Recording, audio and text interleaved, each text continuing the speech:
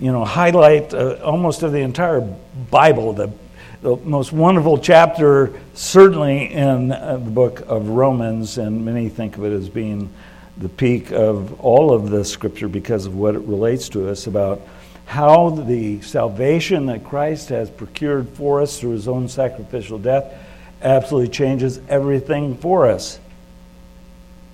I'm going to read the passage it will be in today, and then we'll kind of do a quick review and then move on. So we're in Romans 8. I'm going to read from verse 18 through 25. For I consider that the sufferings of this present time are not worth comparing with the glory that is to be revealed to us. For the creation waits with eager longing for the revealing of the sons of God. And the creation was subjected to futility, not willingly, but because of him who subjected it, in hope that the creation itself will be set free from its bondage to corruption and obtain the freedom of the glory of the children of God. For we know that the whole creation has been groaning together in the pains of childbirth until now. And not only the creation, but we ourselves, who have the first fruits of the Spirit, groan inwardly as we wait eagerly for adoption as sons, the redemption of our bodies. For in this hope we were saved. Now hope that is seen is not hope, for who hopes for what he sees? But if we hope for what we do not see, we wait for it with patience.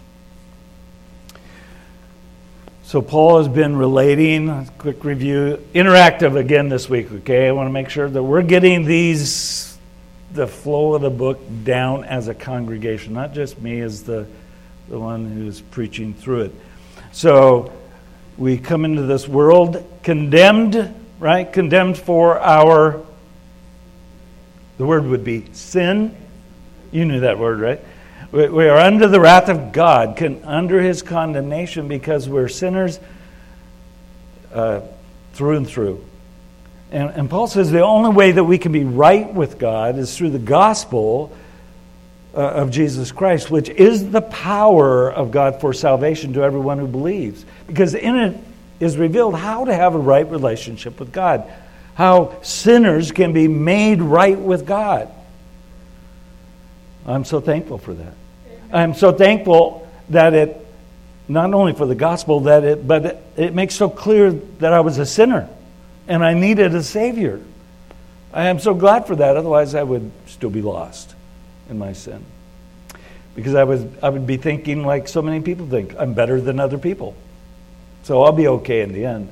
And no one's going to be okay in the end apart from the gospel of Jesus Christ. So how do we get right with God? The big word is, chapter 3, 21 through 5:21. The word is justification.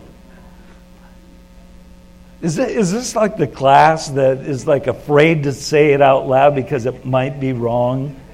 You should know this. Justification. God declaring us righteous in his eyes through faith in Jesus Christ, because the blood that Christ shed purchased our redemption. And through his death, God's wrath was propitiated, satisfied, holy, so that it would not come upon us because it came upon him. And then in chapter 6 through 8, he is explaining how that justification by faith has impacted us in three ways. First of all, Romans 6, it made it to be true that we are dead to sin. Not dead in sin any longer, but dead to sin. Its penalty and its power. Now we know what the penalty is, right? The wages of sin is death. Right, that's the penalty. The power of it is that it ruled over us. We didn't, before we knew Christ, we had no independence. There was no free will. We were under the will of Satan and the world and the flesh. We had no choice. We were slaves of sin. He had dominion over us, and we've been set free from that. We're to present ourselves to God as servants of righteousness instead of being slaves of sin. We sang it, he broke every chain. He set us free. Don't be putting the chains back on. That's just stupid. right? That's just stupid as a believer to chain yourself to sin again. No. And then in chapter 7 he says, not only are you dead to sin, but you're dead to the law. Dead to the law in this sense, to its penalty and its power. The penalty of the law was condemnation for breaking it. And the law revealed the character of God, and it also revealed our sinful tendencies. That's good. That's good. It was good that the law did that. So because we put our faith in Christ, and He died to the law, as Greg said a little while ago, He took it, the condemnation of the law, for us, we no longer face the penalty of the law. And we're not under the power of the law either. And the power of the law is that it ruled over us by causing guilt and shame. Guilt and shame because we know we couldn't keep it. We couldn't keep it. Try as we would, we couldn't keep it. Knowing that it was the right thing to do, we couldn't keep it. There was only failure and frustration at the end of chapter 7 for those who want to keep the law to be right with God. It's impossible. You'll end up being a wretched person, carrying around a body of death, is how Paul put it. And then we come to chapter 8. Yes, chapter 8. There is no condemnation for those who are in Christ Jesus, because the law of the Spirit of life has set us free from the law of sin and death. So chapter 8 is we're alive in the Spirit. That's right, we're alive in the Spirit. And the whole chapter 8, is all about the Spirit's ministry in our lives. 20-some times the word Spirit is used. It's all about Him doing for us what we could never do on our own. Paul put it in Romans verses 1 through 4 that there's no condemnation for us who are in Christ, because Christ paid the penalty for us, right? He paid the penalty. We were pardoned because of what He did. And then it says, in order that the righteous requirement of the law might be fulfilled in us. What? I thought we were dead to the law. No. We're dead to the idea that we could ever keep it on our own. Put that to death. Because that gets you nowhere but hell. But we're alive in the Spirit, and the Spirit indwells us, and He actually enables us. He is the one who fulfills the righteous requirement of the law in us. It's not us fulfilling it. That's, I can do it. No, it's the Spirit. I've got you. Here we go. You ready? Fulfill the righteous requirements of the law. Man, that's exciting. That is so exciting. And then in verses 5 through 11, Paul says, I want you to know there are two categories of people in this world. Two categories of people. And those categories are those who live according to the flesh and those who live according to the Spirit. Now, he's not talking about believers in both cases. He's making the point. Unbelievers still live according to the flesh. They are under the dominion of sin, under the power and penalty of the law. They live with a mindset that is fleshly. They live with an end that is death. And the reason is because they continue to submit themselves to sin and Satan. That's the first category. The second category is those that live according to the Spirit. The Holy Spirit comes into believers, and that changes everything. It changes everything. It changes the way they view life. And we talked about that. I'm not going to go over it again, but just a reminder, Christians think differently about what's going on in the world than unbelievers. Right? We know that, right? Yeah. Different worldview. A Christian worldview is different. And that brought about a different end. And that was life and righteousness, he says in those verses. And the reason is because we do submit to the Spirit. And the Spirit is living in us. It makes all the changes necessary. And then in verses 12 through 13, he said, Jesus paid for our sins, yes, but we still have a debt to pay. We still have a debt to pay. And that debt was that we are to live according to the Spirit. We have a debt, not to the flesh. We have no debt to the flesh anymore. We've been set free from sin and death, and the power of Satan and all of that. But we do have a debt to pay. It's not a debt to earn something. It is a debt that we pay out of gratefulness for what's been done for us. We have an obligation to live according to the Spirit. And that means two things. It means, number one, learning to submit to the Spirit's leading. That's verse 14 that we looked at last week. For all who are led by the Spirit are the sons of God. The opposite is true. Those who are not led by the Spirit are not the sons of God. They don't belong to God's family. But those who have the Spirit in them are led by the Spirit, and that is evidence or proof or attestation that they in fact are children of God. So we learn to submit to the Spirit's leading. Now, how does He lead us? I'll just refresh your mind. He leads us primarily through the Scriptures and through prayer and through the wisdom that God has given other believers that we come in contact with, and they share their insight and their wisdom with us. They help us as we walk through the struggles of life. There are other ways that the Spirit leads us. He can just affect our conscience. It's like, oh, wait, what are you doing? You're not supposed to be doing that. Right? But the truth is, that comes from the Word being implanted into us.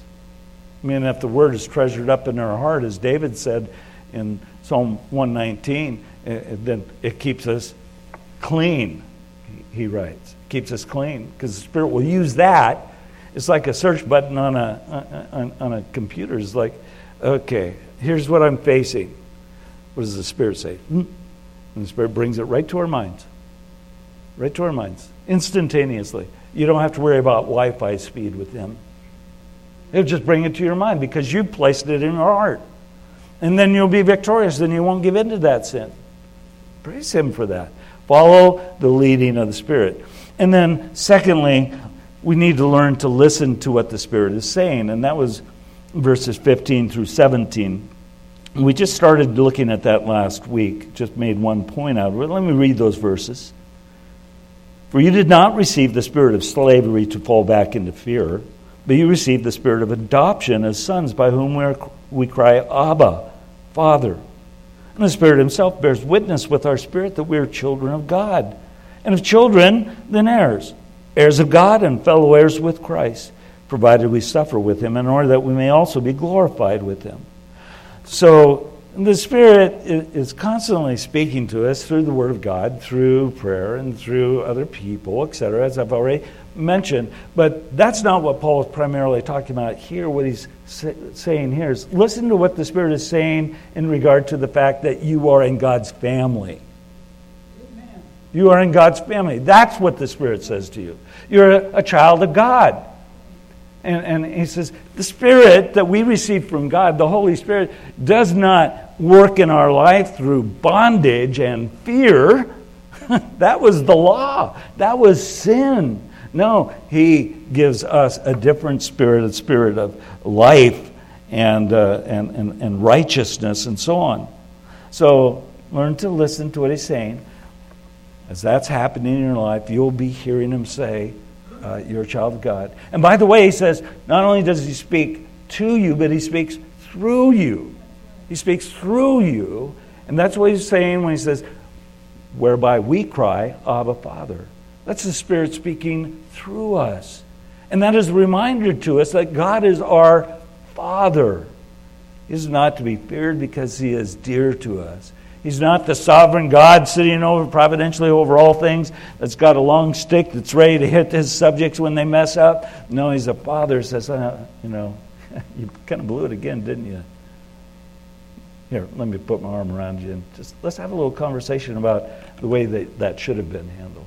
Or you're struggling and you're sorrowful, and He puts His arms around you and He gives you a hug and says, I love you so much.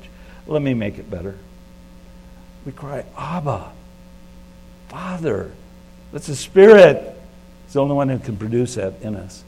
And then, and that's where we left off, and then not only does He say that, but He says the Spirit Himself bears witness with our spirit or to our spirit that we are children of God. So you got two spirits here. You got the human spirit and you got the Holy Spirit, and the Holy Spirit's constantly communicating with your regenerated human spirit. It's like, hey, remember, you're a child of God. So live like it. Remember, God's your Father, so act like His child. He's constantly communicating with us that message. Hopefully you hear that on a regular basis. I'm not talking about an audible voice. Some people may think that that's happened. I've never heard an audible voice from God, but I sure have heard Him in my heart and my mind as I read the Scriptures, as I pray, and as I talk with other people and so on. He speaks to me. And He's constantly saying, hey, you're a child of God. But let me tell you, there's more to it than that. If you're a child, then you're an heir. You're an heir of God. And you're a fellow heir with Christ. Wow. That's pretty awesome, isn't it? And that's pretty awesome. So connected to the Spirit, communicating with our spirit that we're children, is this amazing and wonderful truth that we are heirs of God and fellow heirs with Christ. Now, last week we talked about adoption and how adoption in that culture was something that was a privilege, an honor, because you were taken from being unwanted and brought into a place of wantedness and privilege and blessing. And in fact, so much so that the adopted child had all the benefits, all the privileges, everything that belonged to the natural born child belonged to the adopted child. And so in that culture, that was true. And included with that was this fact that the adopted child became an equal heir of all that belonged to the natural born children in the family. And in the same way, Paul's saying those who are united with Christ through faith have been adopted into God's family. That's what he said. And consequently have become equal heirs with, let's put it this way, the natural born child. And by natural born, I mean the Son of God, Jesus Christ, who became flesh and dwelt among us. The unique Son of God. We become equal heirs with Him. So according to the Father's own words in Hebrews chapter 1 and verse 2, Jesus Christ is the heir of all things. Jesus Christ, the Son, is the heir of all things. And since believers are seen by the Heavenly Father as equal children because of what Christ has done, they too are heirs of all things. Now, that gets a lot of people really excited. But sometimes for the wrong reason. It would be a mistake. It would be a mistake for us to understand the inheritance that Paul's referring to as speaking of physical health and material wealth, as some people think. I mean, the prosperity gospel, as it is often called, tends to focus on that, tends to focus on the things of this present age that tend to draw us into, I put it into self-centered living. Self-centered living, on what may be accumulated to bring about a pleasantness or a pleasurableness to life in the here and now. You're an heir of God. You're royal kids, so God wants you to have everything. He wants you to have it all, material wealth and health. But the focus in this text is not on the present age, but it is on the age to come. It is what awaits us. And all you have to do is look at verse 17 at the end where he says, we are co-heirs or fellow heirs with Christ, provided that we suffer together with Him. We await the glory that is coming, right? That's what he's talking about. We suffer with Him in order that we may be glorified with Him. So it's not talking about the here and now. It's talking about the inheritance that we receive in heaven. And Peter puts it this way. That's an inheritance that is undefiled and imperishable. It is kept in heaven, reserved in heaven for us by the power of God. It's a sure deal. That inheritance will never be affected by inflation. It's not like a 401k that you can be wiped out based on what's happening with the economy. No, our inheritance is kept in heaven for us. Now, we have some benefits here and now, certainly. And God provides all that we need for life and godliness. Certainly. We have an abundance in our own country, especially. As believers, we enjoy that. But that's not what Paul's talking about. as being a fellow heir with Christ, and that all things belong to us. It's primarily talking about heaven. And lastly, Paul adds what should not really be viewed as a conditional statement, declaring what must be done in order to receive the inheritance, but rather as a statement of what is true for those who have the Spirit of God dwelling in them.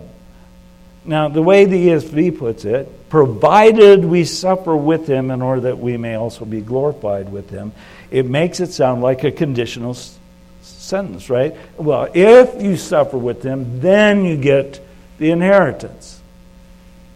Other translations have it a little bit better, but this is a conjunction that is used here, the word provide. It's a conjunction that would be better translated in this way. If it is true, and it is, or since it is true that you suffer together with him in order to be glorified with him. So it's a statement of what is a reality rather than what must be done to earn something. Paul and the rest of the New Testament writers make it clear that believers have no easy path in this present age. The Lord suffered, right? I think we just remembered that. But his suffering went well beyond what happened when he was crucified. He suffered just living among people.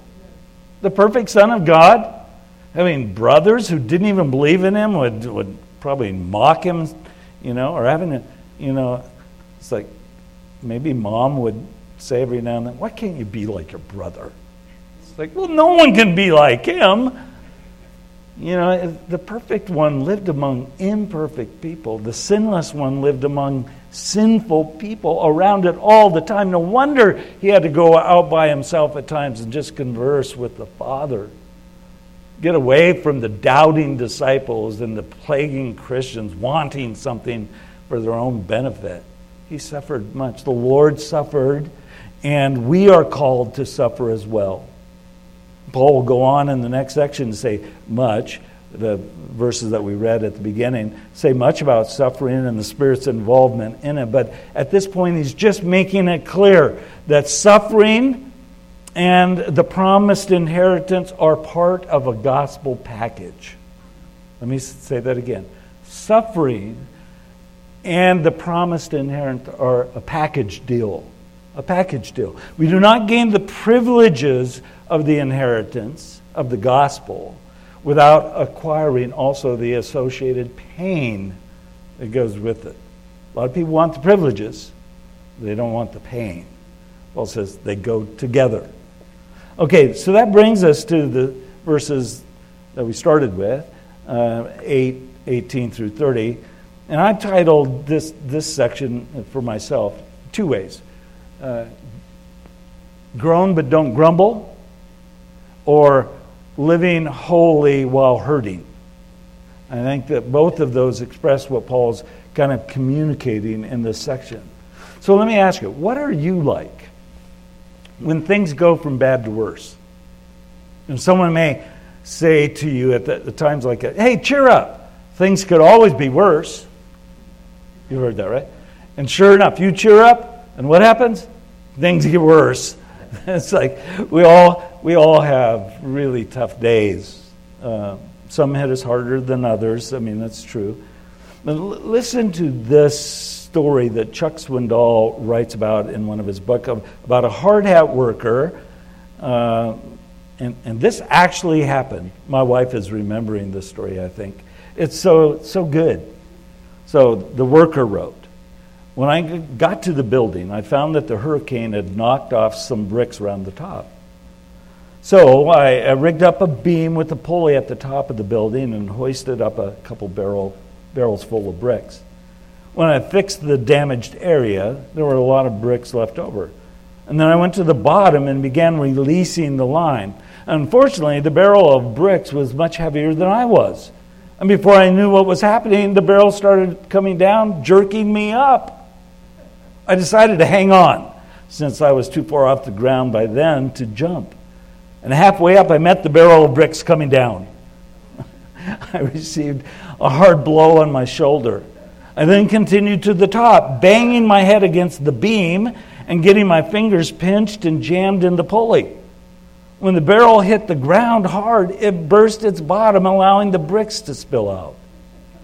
I was now heavier than the barrel, so I started down again at high speed. Halfway down, I met the barrel coming up fast and received severe injuries to my shins. When I hit the ground, I landed on the pile of spilled bricks, getting several painful cuts and deep bruises.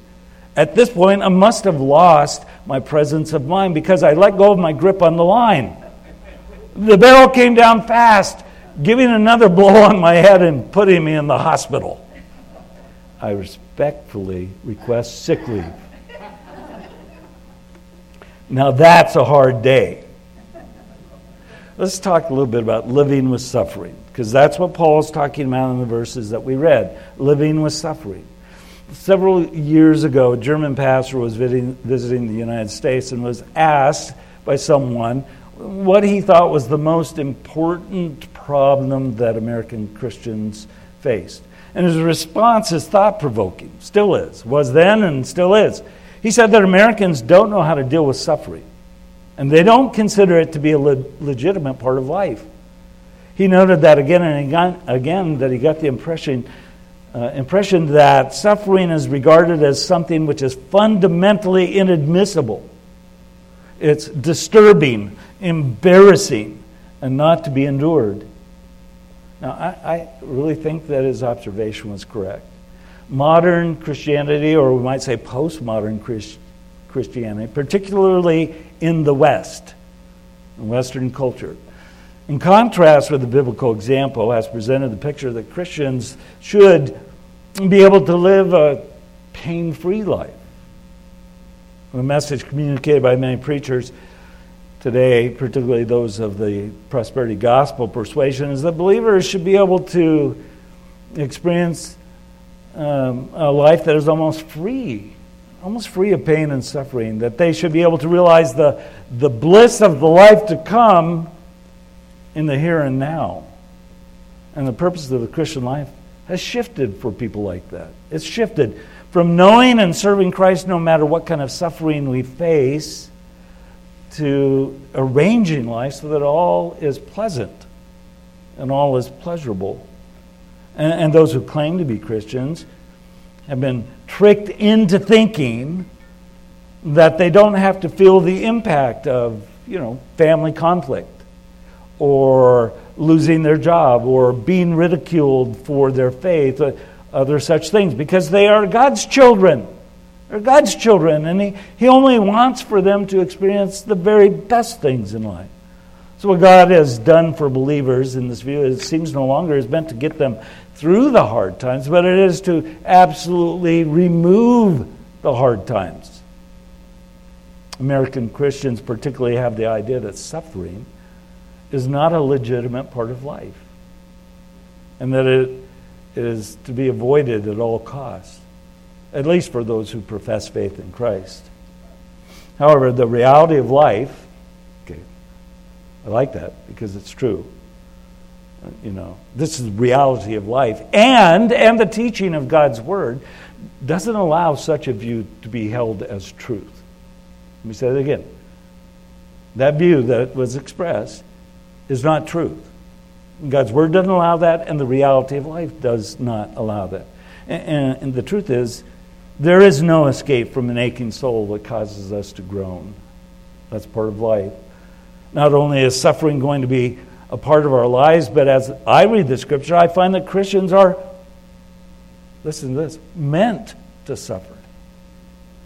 Meant to suffer. Paul indicated this in a statement that we're fellow heirs with Christ, since it is true that we suffer with Him, right? Right in our text he implies that. Peter wrote that we were called to suffer, called to this, because Christ also suffered for us, leaving us an example to follow. 1 Peter 2:21. In Philippians 1:29, Paul takes it a step further and he says that it is a privilege to suffer for Christ. He wrote, "For it has been granted to you for the sake of Christ that you should not only believe in him, but also suffer for his sake." Can we just leave off the last part of that? It's been granted to us to believe. The faith that we have, it was given to us. Right? It was given to us, granted to us. Repentance, that was gifted to us. What a privilege. But don't disconnect it from the last part. And to suffer for his sake.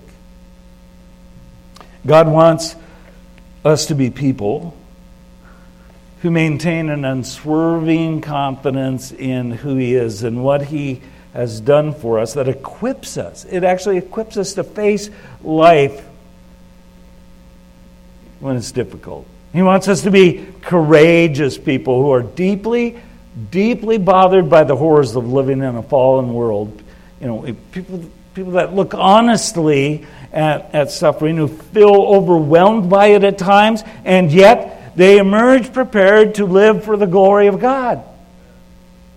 Thank you, Greg. Amen. Amen to that. Amen to that. One person put it well, I think. Pretty good metaphor. Christians are kind of like tea bags. They're kind of useless or no good until they go through hot water. You got to be steeped in suffering to really be what God wants you to be. So we may face the fact that is before us that suffering is going to occur in our lives. I think everyone here would say amen to that. Yeah, that's part of life. And it may be suffering that is common to all people. Let's not mistake this. The loss of loved one through death, we all experience that, believers and unbelievers alike. The suffering of being hit hard by the effects of bad weather. You know, the hurricane that just hit the southeast, it impacted believers and unbelievers alike. Losing a job, when there's a cutback, believers aren't guaranteed that they're going to keep their job any more than unbelievers. Making ends meet with the impact of inflation. I just read this morning that turkeys have gone up 73%. Have fun buying one for Thanksgiving this year. 73%. It affects everyone. Now, you go into the store and you buy a turkey. You say, well, I'm a believer. Do I get 73% cheaper than unbelievers? No, that's not going to happen. It's common to all. Struggling in relationships, the loss of friends that have been close. Those are all things that are common in this world. But there's also suffering that is particular to believers. Loss of friends or family caused by our faith in Christ. The loss of a job because of refusing to give in to unethical or immoral business practices where you're required to do something wrong, like lying or cheating or inflating costs for the benefit of the employer. Facing reproach because of standing up in a culture that has abandoned God and his moral code. Grief and struggles that are caused by sin and temptation. And there's many more. So, the questions that face us really as we think about this is, how can we live with suffering? How can we do it? How can we end up being the kind of Christian who will be steadfast even in the face of pain that is difficult to bear? How can we be the kind of Christians who will groan but not grumble? Who will groan but not grumble about the suffering that we're experiencing in life? How can we remain holy even though life is really bringing a lot of hurt to us at this moment? And the answer to those kind of questions is found in Romans 8:18 through 30. And Paul's going to give 3 reasons that should allow us to navigate through times of suffering without grumbling. We're not going to cover 3 of them today. We're going to look at one of them, and then next week we'll look at the other 2. So the first reason that we should be able to live holy though hurting, or live life groaning but not grumbling, is because of the prospect of glory. Amen. The prospect of glory. And that's these verses that we read, verses 18 through 25. 3 things in that I want us to see. First is, and if you're filling in your insert, You might have already filled in this word, but it might be the wrong word. So, what you want to fill in is comparing the weight of things. Now, some of you may have, thought, well, it must be worth, because verse 18 says that I do not consider the, suffering of this present age to be worth comparing with the glory that awaits us. And you wouldn't be wrong in putting the word worth in, but the focus on it is really the weightiness of it. And see, Paul had raised the subject again in verse 17, where he says the believers suffer with Christ with the thought of being glorified with him in mind, right? It's like we're heirs, fellow heirs with Christ, if indeed, or since it is true that we suffer with him in order to be glorified with him. So he says in verse 18 again, for I consider that the sufferings of this present time are not worth comparing with the glory that is to be revealed to us. Now, what a significant statement. What a significant statement. I mean, this verse actually gets me a little excited. I get a little excited as I read this. In fact, every word in it almost makes me get a little animated and excited. It's thrilling stuff. So we're just going to kind of walk through this verse. Notice that Paul says that he considers this matter. I do not consider that the suffering, the word consider. The meaning of this word, translated consider, logizomai is the Greek word. It's not a reference to mere personal opinion. It's not a reference to a slight thought given to something. Rather, it includes the idea of closely evaluating and carefully working through things and doing that on a given matter. So it also refers to reckoning or counting something as being true. This is what I want us to see. It's not just a thought process, but it is a conclusion that is derived. So I don't reckon it to be true that the sufferings of this present age, present time, are worth comparing to the glory that awaits us. This is the same word that was used, for example, in Romans 4 and verse 3. We studied it together, where it says that Abraham believed God and it was counted or reckoned to him as righteousness. Same word. So Paul's emphasizing that in our present text, that he counted or reckoned or considered it to be a fact that the sufferings of this present time are not worth comparing to the glory that is coming towards us. Now, I wonder how many of us can say that. Think about that for a moment. Could I say that? I don't think that all the suffering in this present time is even worth comparing to the glory that awaits us. I wonder how many times we've thought just the opposite. How many times we felt like, I'm not sure that it's worth being a Christian.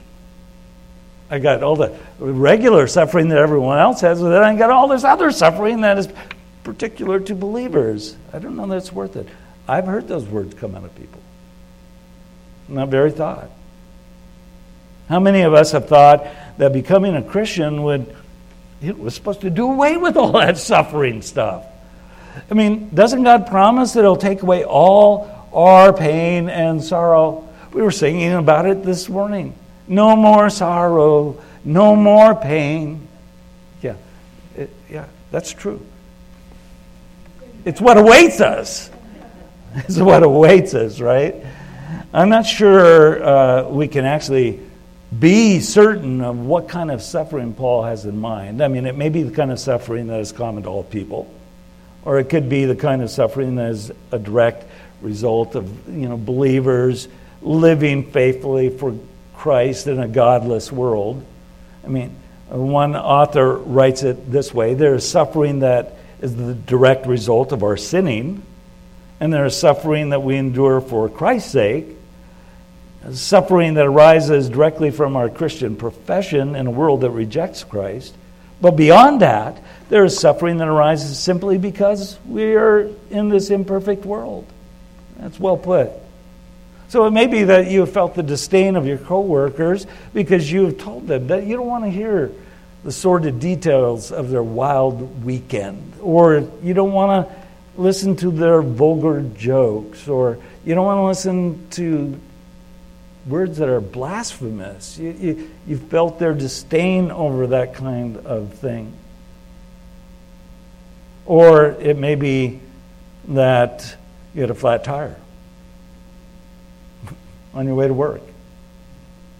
I mean, they seem so different, but the suffering, all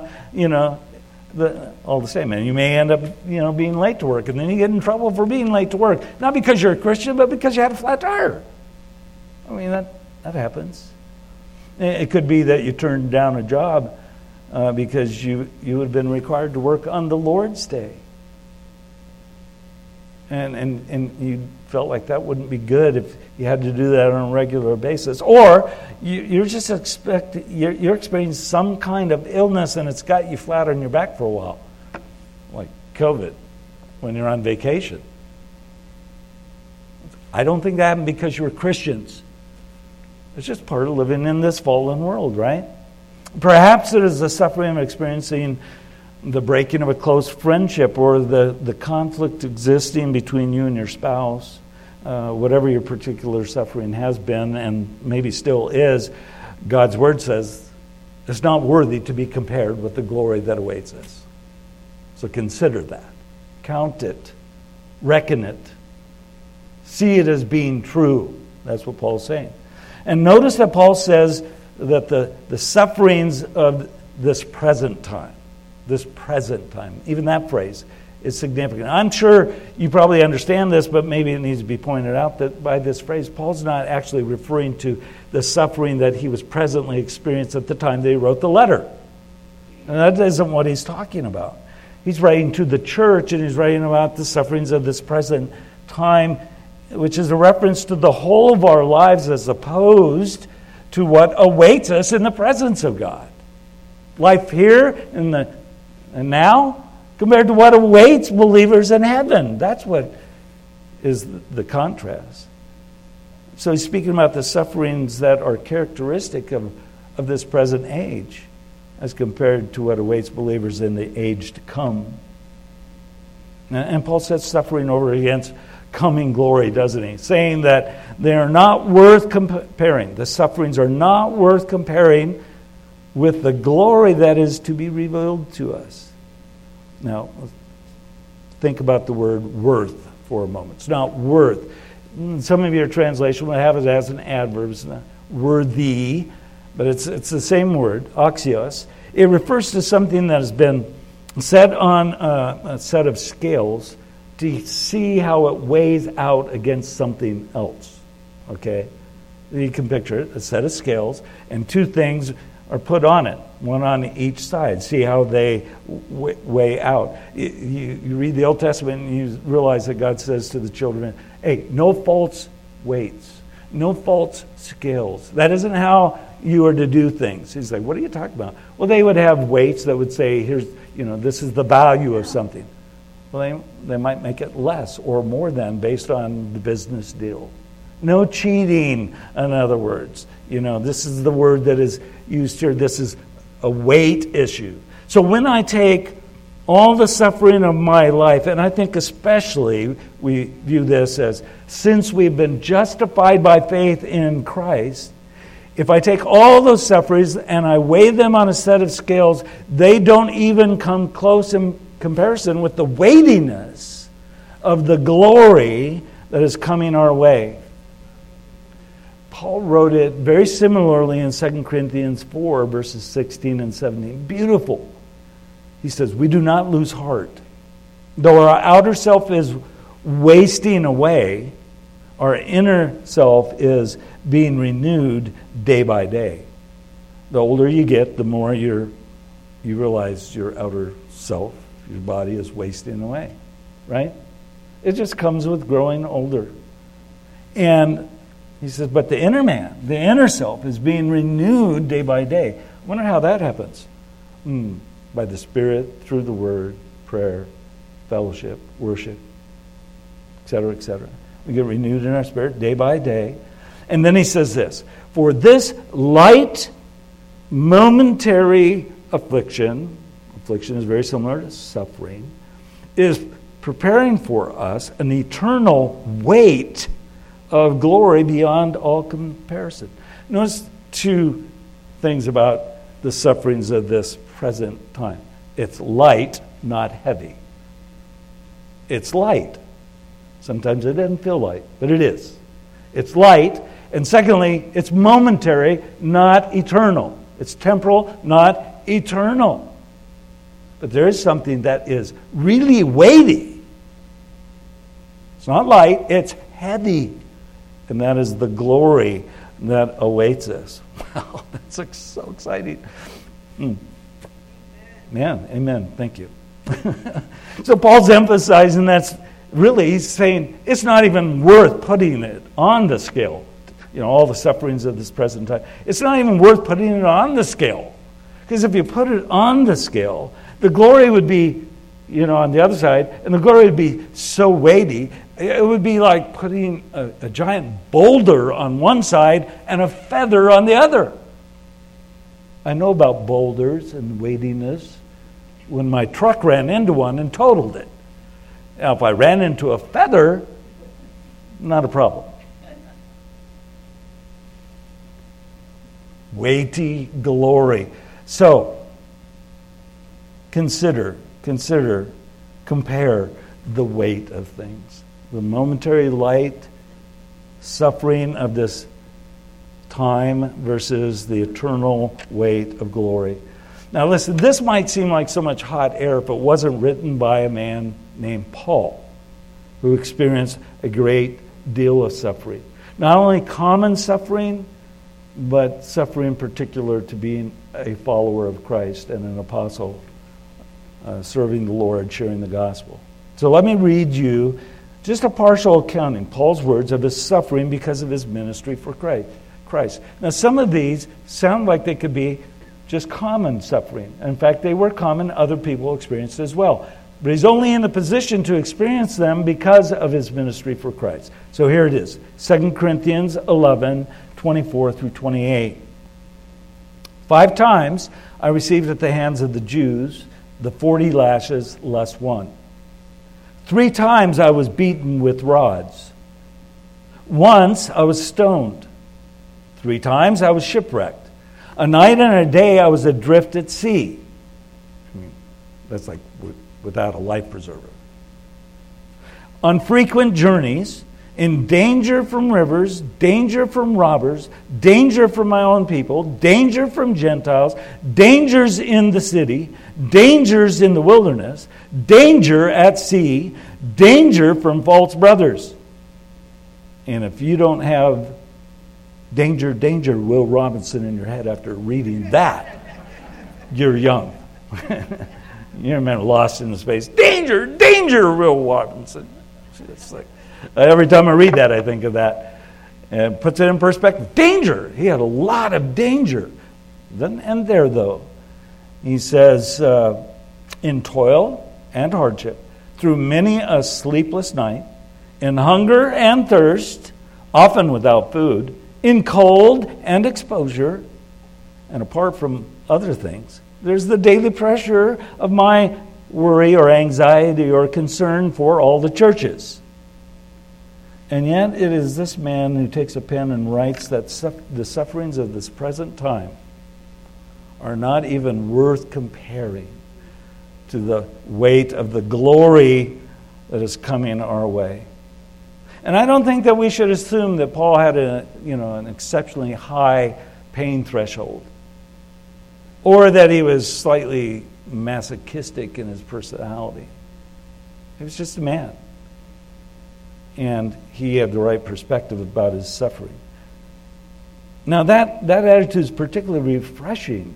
It is in light of the contemporary assumption that we should be free from pain and affliction and be guaranteed pleasantness.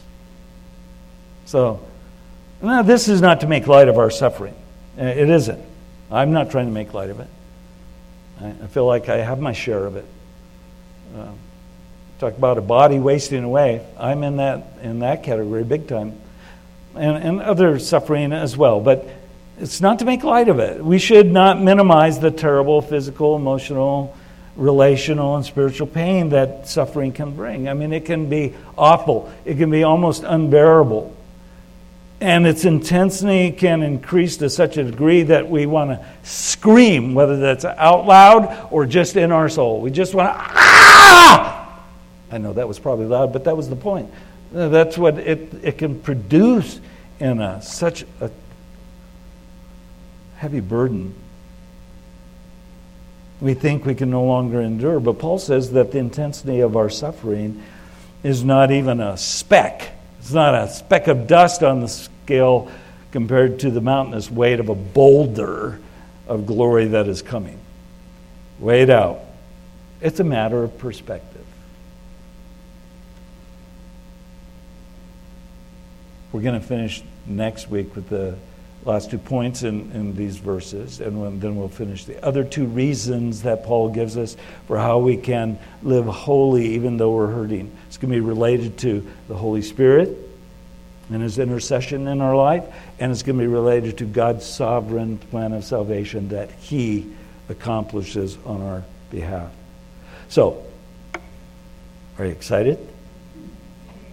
Are you excited about what is awaiting us?